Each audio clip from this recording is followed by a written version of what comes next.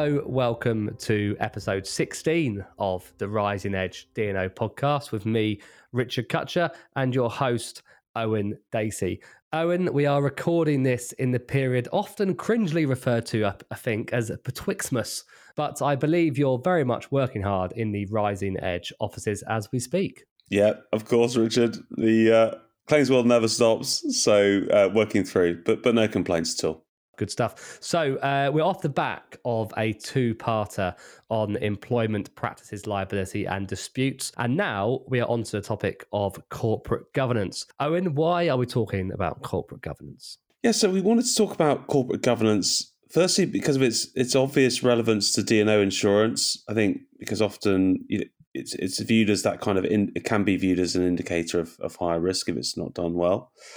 Also think it's an interesting area because of the conflicting views, opinions out there and practices. And what I mean by that is those people, maybe businesses that see it as a compliance thing and others who utilize it to drive value and performance of the business. So we wanted to explore that further with an expert in this area. So, Owen, who do we have joining us for this discussion? So we have two guests. Our first guest is Sarah Bell. Sarah is a partner at the firm Grant Thornton.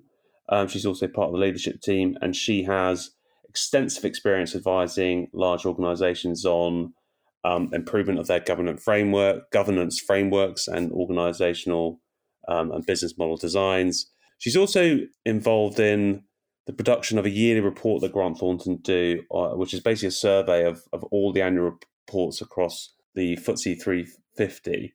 It's called Corporate Governance Review Report. Essentially, that they analyse and capture best practice and emerging governance trends. So she's really well placed to talk to us about this topic. We've also got the Rising Edge CEO, Philippe Gouraud, as a guest. He is there. He's here to provide his views and perspectives as a CEO, obviously, of a regulated company in the UK, and of course, running a D&O specialist underwriting agency. So he's bringing that underwriting perspective as well. Fantastic. Well, we should say this is another two-parter. So this is the first half of the instalment of this conversation. But let's get into this corporate governance chat with Owen, Sarah, and Philippe. So Sarah, as a starter for 10, what does strong corporate governance mean? Can you break it down for us? Well, I'll try. Perhaps I think I'm best to start with what do I mean by governance first. I think many confuse governance as a compliance-based exercise, which is only really relevant to large listed organisations. However, the perspective of what I'm speaking about today, it's really a decision-making infrastructure of an organisation. I think much like culture for me, governance exists in all organisations. It's just some intentionally choose to shape it to deliver best results across its resources. I think also it's often helpful when describing what do I mean by components of good, strong governance. For me, I think the framework of the UK Code is a typical place to start, looking at its 5 key principles around leadership and corporate purpose, I think division of responsibilities, composition, succession, and evaluation, which really looks at that top sort of leadership space. It's also the audit, risk and internal control environment that's created, and remuneration, how people are incentivized to act and how they are rewarded. I think governance and the decision-making frameworks it underpins are the foundations of trust organizations and stakeholders really do need for capital and other capital resources, not just finance, I'd be saying here, to be optimized effectively, and for accountability or stewardship on how resources are considered to be used in the best way to create value for stakeholders. So now coming on to the actual question of strong governance. I think strong governance is when there is a clear framework or approach which ensures decisions are made in a transparent way and delivers effectively against strategic objectives and therefore optimizes the value generated.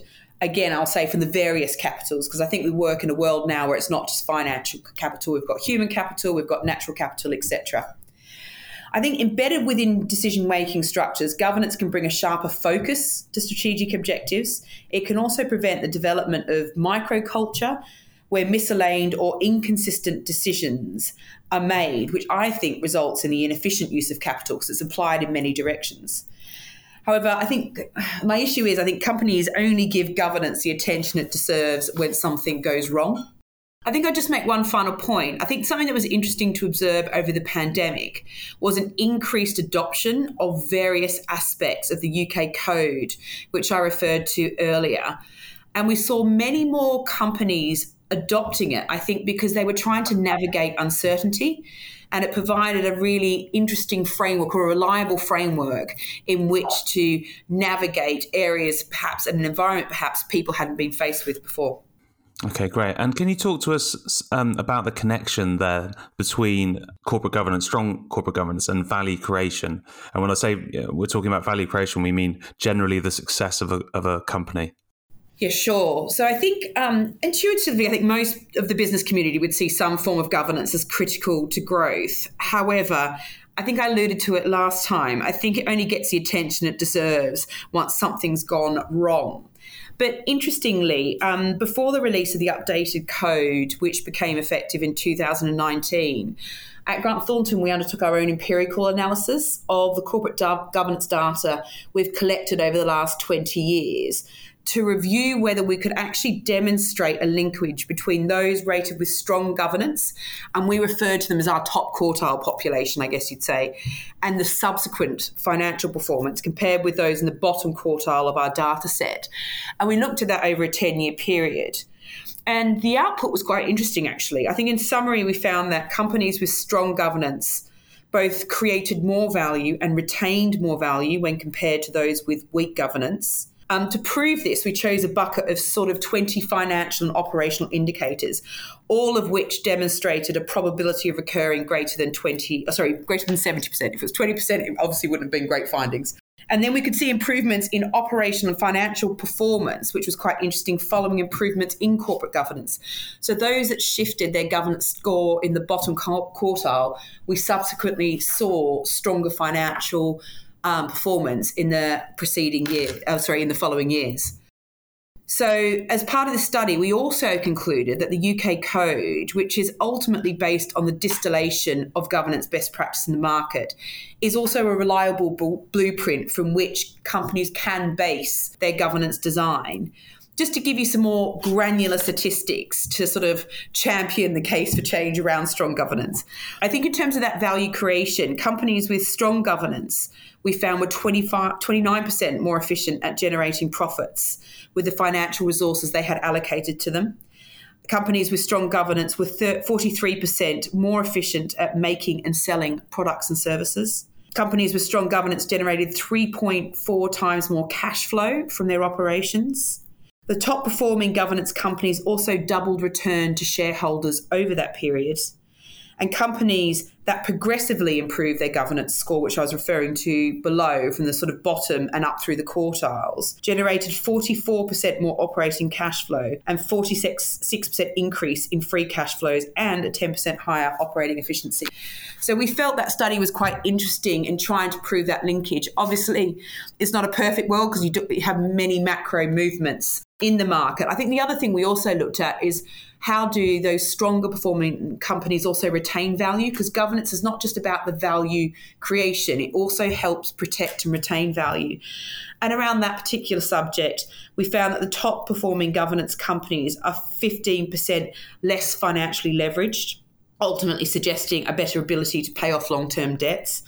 Companies with strong governance also had 25% more liquidity, and they also, as I mentioned before, had stronger cash flows.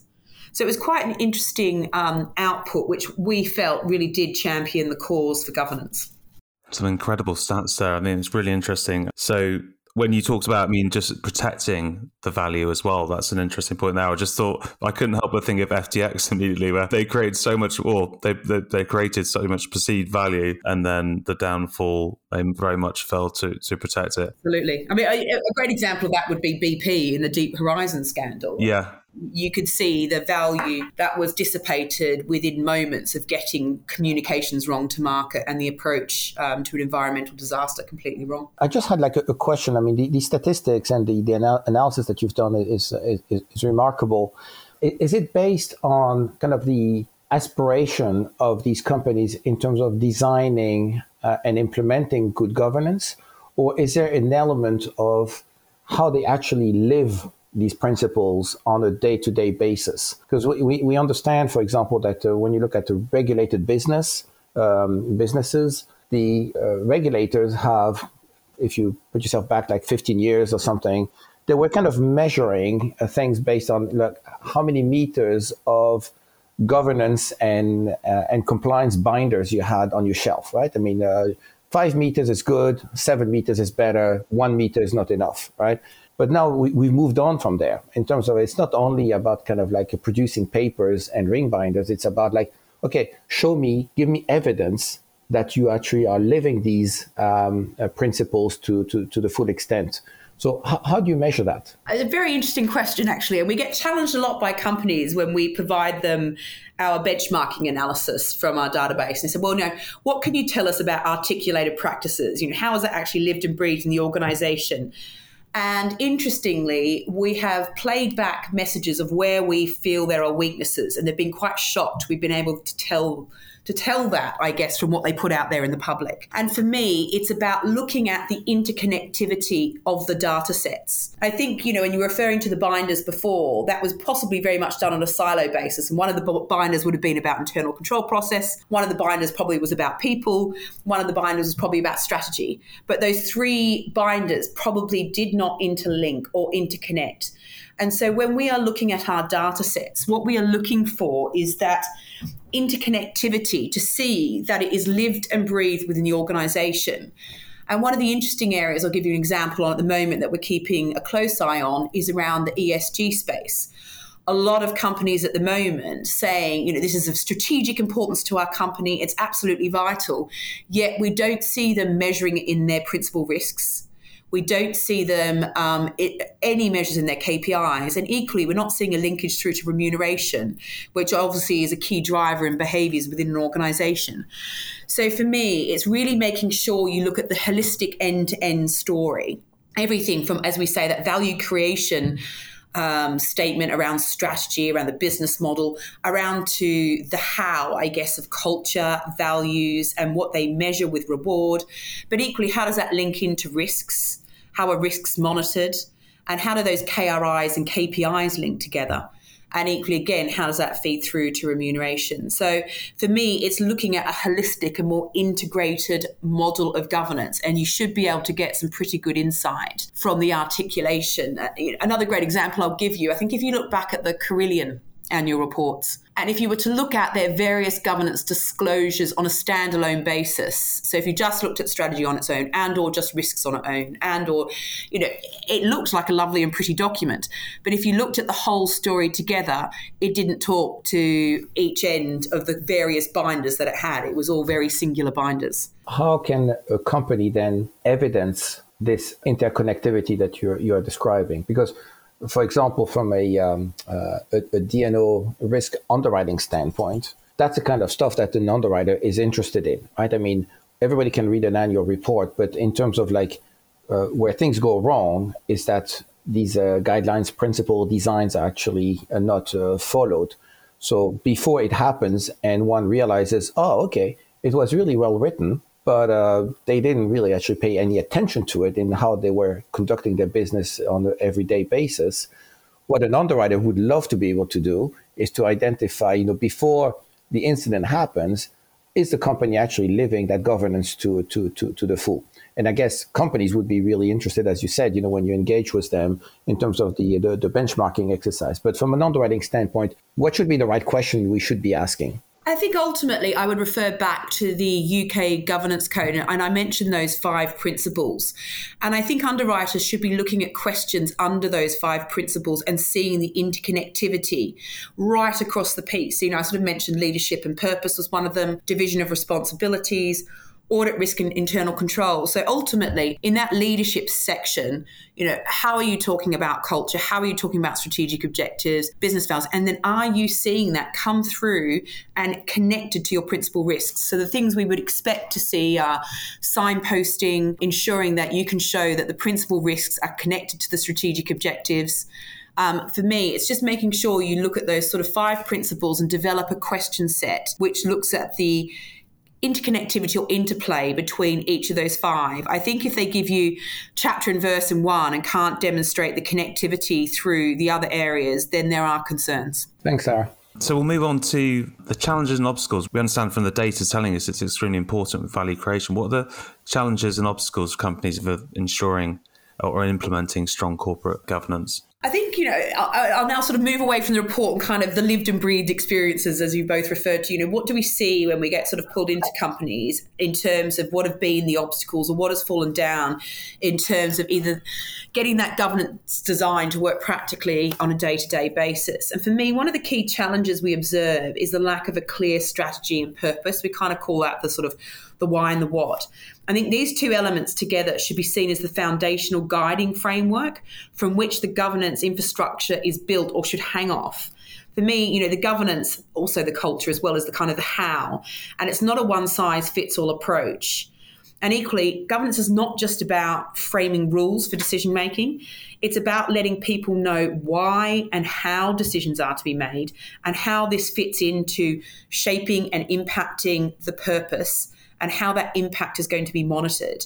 And I think without that really clear, cohesive strategy that is understood right throughout the organisation, you will not have a very effective governance design. People will start creating their own microcultures, as I referred to before, and all their own ways of working, which starts to create inefficiency within the business.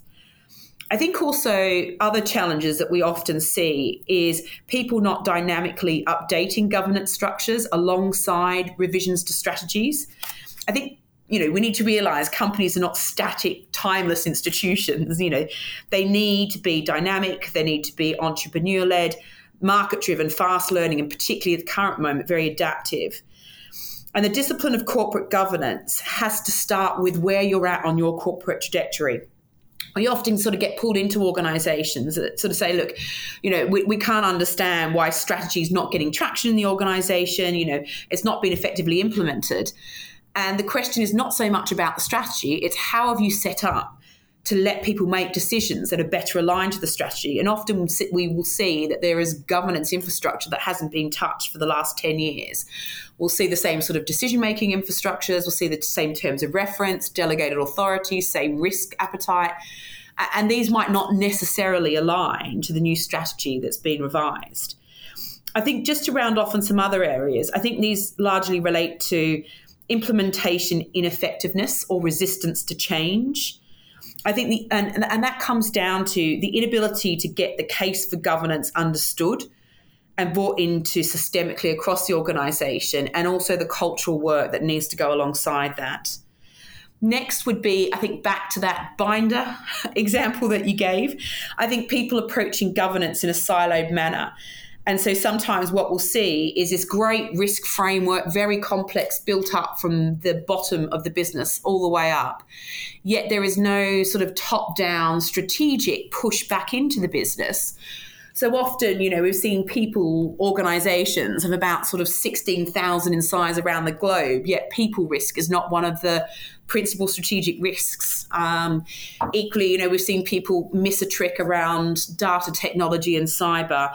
And I think there is increasing risk around the ESG space there as well. I think just to round off then, I think also the other area would be around establishing the right board and really ensuring it's got clarity around its role, its purpose, and it doesn't stray into the role and work of the executive. Because again, you start to see inefficiency within decision-making and also role modelling of a poor culture to the rest of the organisation. Boards are getting increased pressure to have diversity of views such that you can get richer debate and a better decision. But there are many situations where we've seen a perfect diverse board on paper, yet our experience when we went into the organisation is the least diverse conversation that we've ever heard. So for me, those would be some of the obstacles to watch out for in terms of that gap between good governance and strong governance.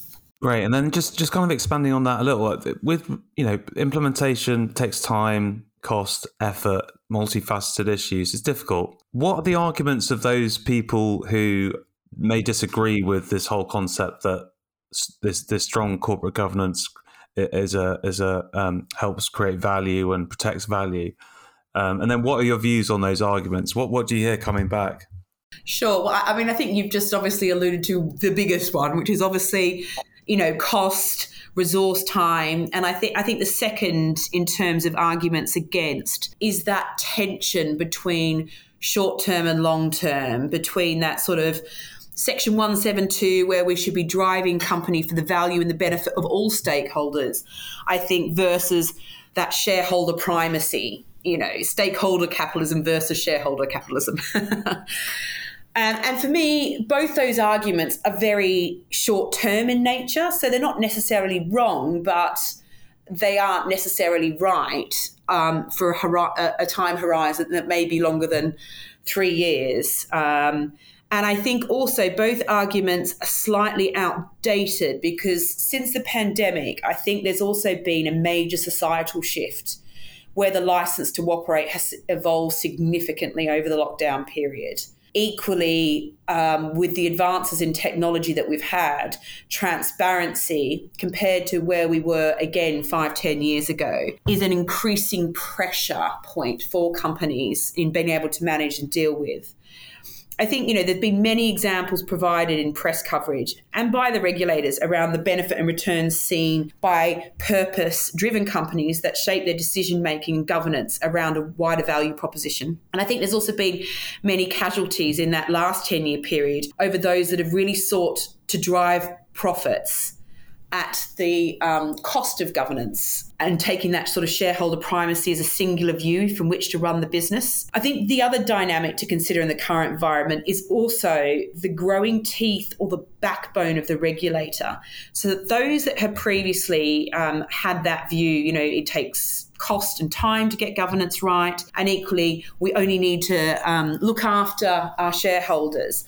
I think increasingly, again, the world is moving on and there is just a greater expectation of business. And as we said, we have seen an increasing amount of fines for both large and small organisations, if I'm honest, where directors and officers are failing to hold up their obligations. The other thing I would also say around just countering the arguments around, well, there's no need for strong corporate governance. I think directors have an ever-increasing complex landscape to navigate.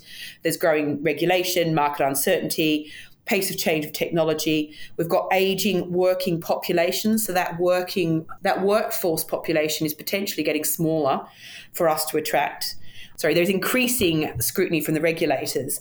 And the geopolitical landscape is impacting the resilience of business models at pace at the moment. So as such, I think I alluded to this before, something we did see during the pandemic is the governance framework at least gives an agreed approach from which organisations can navigate uncertainty. Yeah, so COVID was a driver of something positive. Which is a good thing. Definitely an inflection point, I think. No, it makes sense. Yeah, it does make sense what you're saying to me there. Absolutely. And just diving into that kind of link, talking about the regulators and the regulatory environment, and that's something I think we've seen as well, and we talk about in terms of heightened risk in that area for directors and more scrutiny on individuals. That link between corporate governance then and company or director officer litigation or regulatory investigations, enforcement action. We think there is a link there, but do you see that? Have you looked into that link between good or poor governance and a follow-on kind of litigation or regulatory investigation? Absolutely. I mean, we've even worked on cases regarding it. So I think, I mentioned it before, but strong governance is not just about an organization's ability to generate value, but it also underpins an organization's ability to protect and retain value for stakeholders. And by that, I mean, it doesn't just provide, I guess, that transparency for stakeholders, but it also provides an audit trail around decision-making.